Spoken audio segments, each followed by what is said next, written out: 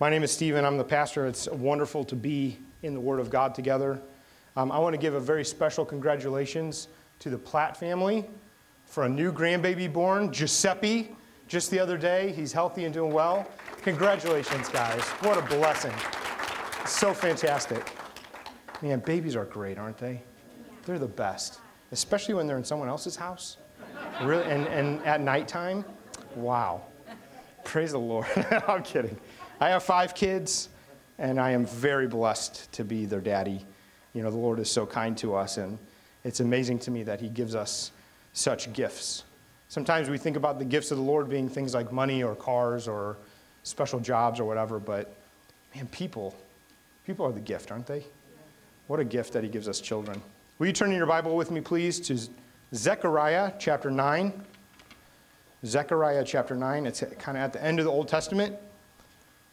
So if you find Matthew and Malachi where the New Testament starts and go back a couple pages, you're going to find Zechariah chapter 9. In this time, Zechariah is preaching to the people of God. They're in judgment. And God is bringing judgment on the enemies that are around the people of the Lord. And then Zechariah gives this prophecy of this coming of this great king in the place of God, in the city of God. And in Zechariah chapter 9, verse 9, he says this, "Rejoice greatly, O daughter of Zion. Shout aloud, O daughter of Jerusalem. Behold, your king is coming to you, righteous, and having salvation is he, humble and mounted on a donkey, on a colt, the foal of a donkey." And then he goes on with this wonderful prophecy. Mostly this prophecy is about judgment that's going to happen against these other nations because God is the judge of the whole earth. And sometimes we see these prophecies that happen about Jesus. That's a spoiler alert. This is going to be about Jesus. Sometimes we see these prophecies that happen at Easter time or at Christmas time. You read these Old Testament prophecies, and we think about Jesus coming and meek and mild, but oftentimes the context is even the judgment of God. But even out of that judgment, He's bringing this great salvation that's going to come through this king. This passage is important to us because it shapes the understanding of the disciples as they're waiting for Jesus, as they are understanding who He is. Not just the 12 that are following Him, the actual apostles that will later become the apostles, those disciples, but also all the people. There's a lot of people who are following Jesus. And as they're following Him, they are expecting Him to come in a certain way. They're expecting the Messiah to come in a particular fashion. And this idea of mounted on a donkey is something that's sort of mysterious to them because it doesn't meet their expectation. I used to be in the military. I'm blessed to have served in the Army back in the day. And one time I went to Fort Polk, Louisiana, where I was stationed, had this giant training center called the Joint Readiness Training Center. And it's huge. It's a bajillion acres big. And the Army spent all kind of money to prepare for training overseas. They even brought in shepherds, actual Iraqi citizens who spoke Arabic, who had helped out in some different ways. And so this was in 2005. They brought them here to the United States. They planted them, if you will, in this giant training area. So there were shepherds with actual sheep around in the countryside. There were actual villages and buildings that they had built. And there were these little cities, if you will, that were in this training area. And so we were like playing this massive game of paintball with 5,000 people. So it'd be a huge, huge paintball game. And one particular day, I was in charge of my unit, and I was summoned to this big briefing where we were going to go do this operation. And the operation was to go take one of those towns and take it over. And it was a big joint operation. There were lots of people and big vehicles and helicopters, and it was a really big deal. And so I was number 2 in charge of this big group. We had about 160 soldiers. And my boss, who was a captain at the time, he got some call in the middle of this briefing, and he kind of looked at me and he goes, "Over to you," and walked out. I was like, that's different. That's not what usually happens. So I'm receiving the briefing from all these big, high, important people, and the briefing ends, and they said, "Okay, go to your soldiers, prepare your drills, get ready, we leave in 2 hours for the big operation." And I said, "All right." So I walked outside, and I'm expecting to see 160, 170 soldiers and all our trucks and all our equipment. And instead, I see my truck with my driver and my machine gunner, and that's all. And I looked around and I said, where is everybody? And he goes, oh, sir, the captain took everybody. They got some emergency call from one of the little villages, and I was military police. So the police were engaged with this something going on, and they were fighting these guys, and so everybody left. I said, what? But we're supposed to take the town. Like, what are we doing? So I'm listening on the radio, and I can hear everything unfolding. And so there's a lot that's going on in this little village. And my commander he's a really great commander. He's still in the military. He's actually super high up now and doing all kind of stuff. And he was a really good captain. He was really excellent. He had one flaw, though. And his flaw was that he really, really wanted to inspire the troops. So much so that he would take like quotes from movies and stuff, and he would just use those. And so I'm listening to this scene unfold on the radio as he pulls up in the town, which is under siege, jumps out of his truck, and stands like this and goes, I'm here! Literally, this is how he stood. And then paintballs just rained down on him. Just rained down. And so the poor guy was like out of the battle and, in an instant. And I was supposed to have 12 trucks come back. Here comes like 5 of them. It was a mess. Anyway, that was my commander. I tell you that story for this reason. The disciples, all following Jesus, are expecting a commander with movie lines. They're expecting a commander who's going to show up and who's going to, I'm here, and be this Superman who's going to rescue them. They're expecting this commander, this champion, this general who's going to take the Roman oppression that's happening in Jerusalem and break the back of the oppressors and deliver the people. They're expecting this Moses who's going to show up with supernatural powers, but more than that, probably is going to call down a bunch of angels and just wipe out all these Roman soldiers, and then they're just going to be free and everything's going to be great. And that's what they have in their mind. And Zechariah, while prophesying about this great judgment that God's going to bring, says that the very king that's going to be installed in Zion is going to ride in, not on a white steed, not in a giant tank, not in some amazing, awesome contraption. He's going to come in a donkey? It doesn't make sense. It's not what they're expecting. Let's turn to Luke chapter 19. Luke chapter 19. Matthew, Mark, Luke in the New Testament. You know this story. This is the triumphal entry. We're going to start reading at verse 28 in Luke chapter 19. This is Jesus coming into Jerusalem. Now, this is a big deal that he's coming into Jerusalem. In fact, this is such a big deal that some of the disciples prior to him coming here have privately spoken to him and said, please don't go. Please don't go to Jerusalem. Because they know that the moment he arrives, he'll have a giant target on his back. It will be as if he really is standing there. I'm here. And then the paintballs can just fly. But in this case, it's not paintballs. It's people who have been trying to trap him for some time. People who are threatening his life. They've already tried on multiple occasions even to stone him or do something. And somehow, supernaturally, he slipped through the crowds. But the disciples have pled with him and said, Jesus, don't go. If you go, you know it will go poorly. And the Bible tells us that instead he set his face like flint, hard rock, toward Jerusalem. And he was resolute that he was going to go. Luke chapter 19, he's coming in. Let's read what it says. Luke chapter 19, verse 28. It says this. When he, that's Jesus, had said these things, he went on ahead, going up to Jerusalem. And when he drew near to Bethphage and Bethany, at the Mount of Olives, that's called Olivet, he sent 2 of his disciples, saying, go into the village in front of you, where on entering you will find a colt tied, on which no one has yet ever sat. Untie it and bring it here. If anyone asks you, why are you untying it? You shall say this, the Lord has need of it.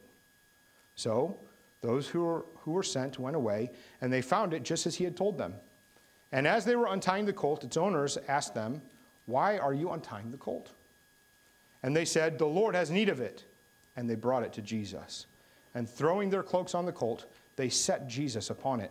And as he rode along, they spread their cloaks on the ground. And as he was drawing near, already on the way down to the Mount of Olives, the whole multitude of his disciples began to rejoice and to praise God with a loud voice for all his mighty works that they had seen, saying, "Blessed is the King who comes in the name of the Lord, peace in heaven and glory in the highest." And some of the Pharisees of the crowd said to him, "Teacher, rebuke your disciples." He answered, "I tell you, if these were silent, the very stones would cry out." Praise the Lord for his word. What a scene is happening. You know, it's not just the disciples. Really, we hear accounts in the other Gospels of a multitude of people who come in these palm branches, and they're excited, and they're shouting, "Hosanna to the King," which means praise. Hosanna is one of those funny words. It's kind of like praise and thankfulness all wrapped up into one thing. If you could say praise, thank you at one time, it's Hosanna. And they're excited, and they're shouting, and they're waving these palm branches, and they're seeing Jesus come in, and it's this triumph of this entry into the city. The passage here is incredible because really it's surrounded by in context by two other passages in which Jesus is talking about judgment in the kingdom, and he's also weeping for Jerusalem, seeing the state of this place. And then bookended by those two things, here's Jesus coming in on a donkey. I used to ride horses when I was young. I didn't do like fancy horseback riding. I was a volunteer at the Babbler State Park riding stables. And my main job was to shovel manure. And it was gross. And somehow my family had met the people who had owned this place, and they were new in town. And the owner guy had invited myself and my brother to come help out, which meant mostly shoveling things, and to help out and be around the horses. And so that we thought that was cool. So for one summer when I was around 13 years old, I went and I helped out in this horse ranch. And my horse that I rode, his name was Jack. And he was the biggest horse. He was an Appaloosa, if that means anything to any of you. He was giant, he was gray, and he was the meanest horse that I've ever met in my life. And the reason it was mine was because the owner guy had his favorites, and he hated Jack, and so then that was my horse. And he was just big. And every time he went out, it's like he would have a grudge against some horse and kick somebody. It was awful. So, you could tell the quality control of this state park riding stables was not the best. It closed down. I wonder why. So I'd go on these horse adventures, and I'd take people with us. And the poor horses, God bless them, they knew exactly where to turn around and go, and they wouldn't receive any commands because they just knew I just walked this loop and that's it. So we'd take people out, and we'd go on the trail rides, and we'd come back. And I'll tell you what, people are funny when they get on a horse, especially kids, but all people. You get your kid up on the horse, and then you get on, you're like, I'm a cowboy. Like, it changes people. And suddenly they're riding the horse, like, yeah, this is great. Until the horse starts wandering away, then no one knows what to do. But up until that moment, everybody feels special and important on a horse. But horses are funny, and donkeys for this matter. If you have a horse that's untrained, that's unbroken, and you try to put somebody on their back, it does not go well. We had one guy who really was like a cowboy. He was like the nephew of the owner or something, and he would ride the horses that were really stubborn. Not Jack, because no one liked him. That was my job. And they would buck and try to throw him off, and he would try to break them and tame them. This colt that Jesus is going to sit on has never had anyone ride on it before. How would you like to have your car sitting in the driveway, and you see somebody opening the door, and you say, hey, what are you doing? And they look at you and they go, the Lord has need of it. And they just drive away. This whole scene is supernatural. The whole thing that's happening. They come and find this colt. This little colt is, first of all, it's young. It's never had anybody ridden it. And the owner's like, oh, yeah, but God bless you. That's great. Go ahead and take it. So they take this to Jesus. He sits on it. You notice the colt doesn't buck, doesn't fight. How would you like the honor of being the creature that the creator of the universe is going to ride in? He's going to ride on this colt to fulfill a promise that he had made out of his own mouth generations before. See, this scene that's unfolding is amazing. It's amazing for many reasons, and it's amazing to sort of imagine yourself there and feel the dust around you. Feel the hotness because it's the desert, the heat coming down. See the people excited. Hosanna, they're shouting, there's praise, music is starting, and then here comes this champion who's showing up in Jerusalem, one that the disciples have said, please don't go, you know it will go badly. and he's riding on this donkey. He's not riding on the great cowboy steed where he shows up and this is the champion. You know, it was common for kings and conquering people. I love what Joe said this morning about the diadem. Those who receive crowns, when they ride into a city that they have conquered, they do so on the big white horse. It's not just something that happens in movies. It was rooted in history. And so the expectation of the disciples really is that this king, this Messiah that's going to come, that's going to deliver them, is going to come riding in his triumph, and he's going to really look the part. And Jesus, I imagine his feet were almost touching the ground. He didn't look the part. Why is everyone so exciting? And why is there so much jubilation? Why is there so much praise? It's because the king is coming home. It's because the promises are fulfilled. It's because the same God that spoke these promises through Zechariah so long ago is making good on it. Jesus is coming back to Jerusalem. This is the same Jesus that has opened the eyes of the blind, that has opened the ears of the deaf. He's risen people from the dead. He has demonstrated power. He has preached the kingdom. This is the same Jesus that everywhere he goes, it's like life just follows him. So no wonder the people are so excited. He comes into town. The people are in jubilation. I love how he tells the Pharisees, if these people hadn't cried out, if they had been silent in verse 40, the very stones would cry out. Why do the stones cry out? They only cry out in praise to one person. It's because he's God. It's because God is entering the town. The king in Zion, it's he himself, the second person of the Trinity, who's become a man on our behalf. What's incredible is that just a short time from now, from this scene, these very same people who are shouting Hosanna and shouting praises are also going to be shouting, crucify him. These same people who are in jubilation right now at Jesus entering the town in just a short while are going to be cursing him as he carries a cross down the street. Why is that? You know, the Lord's kingdom, it's like a mountain. It's big. Sometimes we forget that it's there, and then you see it and you think, how could I ever miss this? The Lord's kingdom is like a mountain because you can find refuge and you can find resources on the mountain. It's the place to go. It's the place of safety. It's where you can go. It's also bigger and heavier than you can move. You don't get to change the mountain. The mountain is the mountain. One time I was with my family. We were hiking in Colorado, and we used to go on little family vacations there. And so on this particular time, my dad decided, let's go up this special trail up one of the mountainsides. It's going to be so awesome. And so we are Missouri people. Also, we're not exactly camping people. I like to camp. My dad does not. His idea of camping was Holiday Inn. And so we went on this hiking trip, and we have no equipment. And so I think at that time I was maybe a freshman in college or something. And so I had started some Army training stuff. And so I grabbed a backpack, and I threw some things in it that we might need, because that was what was being instilled in me. And we started climbing up this mountain. We're having a great time, and it's a beautiful day, and everything is amazing. And we get up pretty high. You know, to that level where the trees kind of start having trees anymore? Where the trees go, we were kind of up there. And so we're still in the trees, we're walking, we're going up the mountain, and it's amazing. We're having a great time. We're like, man, we got it. We conquered this nature thing. We figured it out. My brother's with me, who's younger than me. My little sister's with us. She's like an infant maybe or something. I don't know. She wasn't really. She was like 9. And so we come up the mountain, and we're having this great time, and suddenly these clouds roll in very quickly.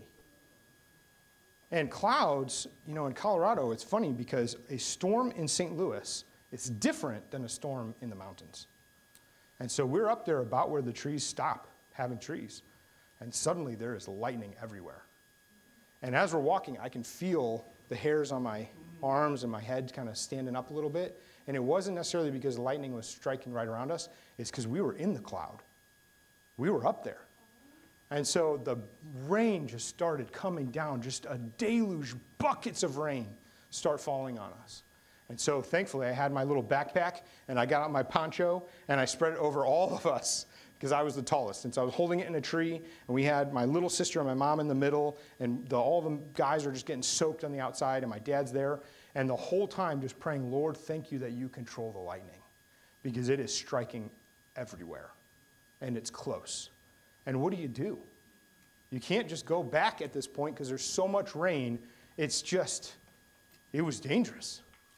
In a moment, we went from thinking we had conquered nature to being completely at the whim of the mountain. The kingdom is like that. The kingdom, you cannot conquer it. Sometimes we have an expectation of Jesus, that he's just meek and mild like a baby at Christmas. Sometimes we have this expectation of Jesus that he's going to come in, he's going to be this great conqueror, he's going to take over the whole city, he's going to wipe out all the centurions and all the legions, and he's going to demonstrate his power in this amazing supernatural way, and the angels will come down and fight, and that's what the disciples thought was going to happen, and their expectation was wrong. Because Jesus comes riding in on this colt, his feet dragging on the ground. In fact, he's talking about the same context like Zechariah did of judgment. Here's the reality of the gospel. This is the gospel. We have all sinned and fallen short of the glory of God. Everyone. And our culture wants to sugarcoat that and make everything seem okay. The culture wants to make it seem like we can live our best life and there's no consequences. And the reality is there's a holy God who created the whole earth, who's over all things. And this God has a standard. He has a way of life that he has given to us that he wants us to follow, and none of us have. None of us have given allegiance to God in the way that we should have. None of us have kept his law. None of us have attained to his standard. And we're in despair because it's like being in the mountains at the very top where the trees stop and there's no cover. You know, there's safety in the mountains if you have structure. There's safety in the mountain if you live in the mountain. But if you're just there and the lightning is striking, it's dangerous. The reality is that this king, this God, this judge, is over the whole earth, and he has a true standard. And that standard is we can have no sin. We can have no disobedience, no rebellion toward him at all. None of us could make it. None of us can attain to that. And so God's solution was to send his own son. God became a man on our behalf. And this man, Jesus, came into the city that he built, came into his capital where he was going to demonstrate his power. And he did so riding on a colt with his legs dragging because Jesus himself was going to be the sacrifice that would absolve our sin. The Bible tells us this, that Jesus is the way, the truth, and the life, that there is no way to the Father except through him. How does that happen? It happens because Jesus, who rode in, hearing the Hosanna of all the people, would just a week later hear them yell, "Crucify him," and he would cross. And when he died on the cross, the Bible tells us that the Lord poured out all of his wrath on sin, all of the wrath and the discipline upon our disobedience, all of the stuff that held us away from God. The Lord poured it out onto Jesus on the cross that he would take the punishment for our sin. The cross is so important. This scene is so important, not just because there's this great conquering king riding into town, but without Jesus, we are hopeless. He took away our sin that separates us from God. The story doesn't end there, though. Not only did he die, taking the punishment of sin, because that's what God said the punishment of sin would be. If you sin, you'll surely die. He died for us. But he rose to life again. He conquered sin. He conquered death. He lives now. He lives eternal. The Bible tells us if you confess your sins to him, if you believe in your heart that he has been raised from the dead, that you will be saved. Now, this is so important because the truth of the matter of this conquering king is that he doesn't meet the expectation of the Superman. He doesn't meet the expectation of those disciples coming in. He doesn't meet the expectation of this meek and mild person who just loves everybody all the time and does nothing. Instead, we have to adhere our thinking to what the Bible says. And the Bible says that he is the judging king of the earth, the creator of all things. He's the majesty of all majesties. He is the one who lowered himself to the state of riding on this little fowl to come into his capital city that he might die for us. What a king we serve. You know, there is no way to know peace. There is no peace with God. There's no peace in our lives if you don't know Jesus Christ. The reason for that is because he died, he took the punishment, and he rose again.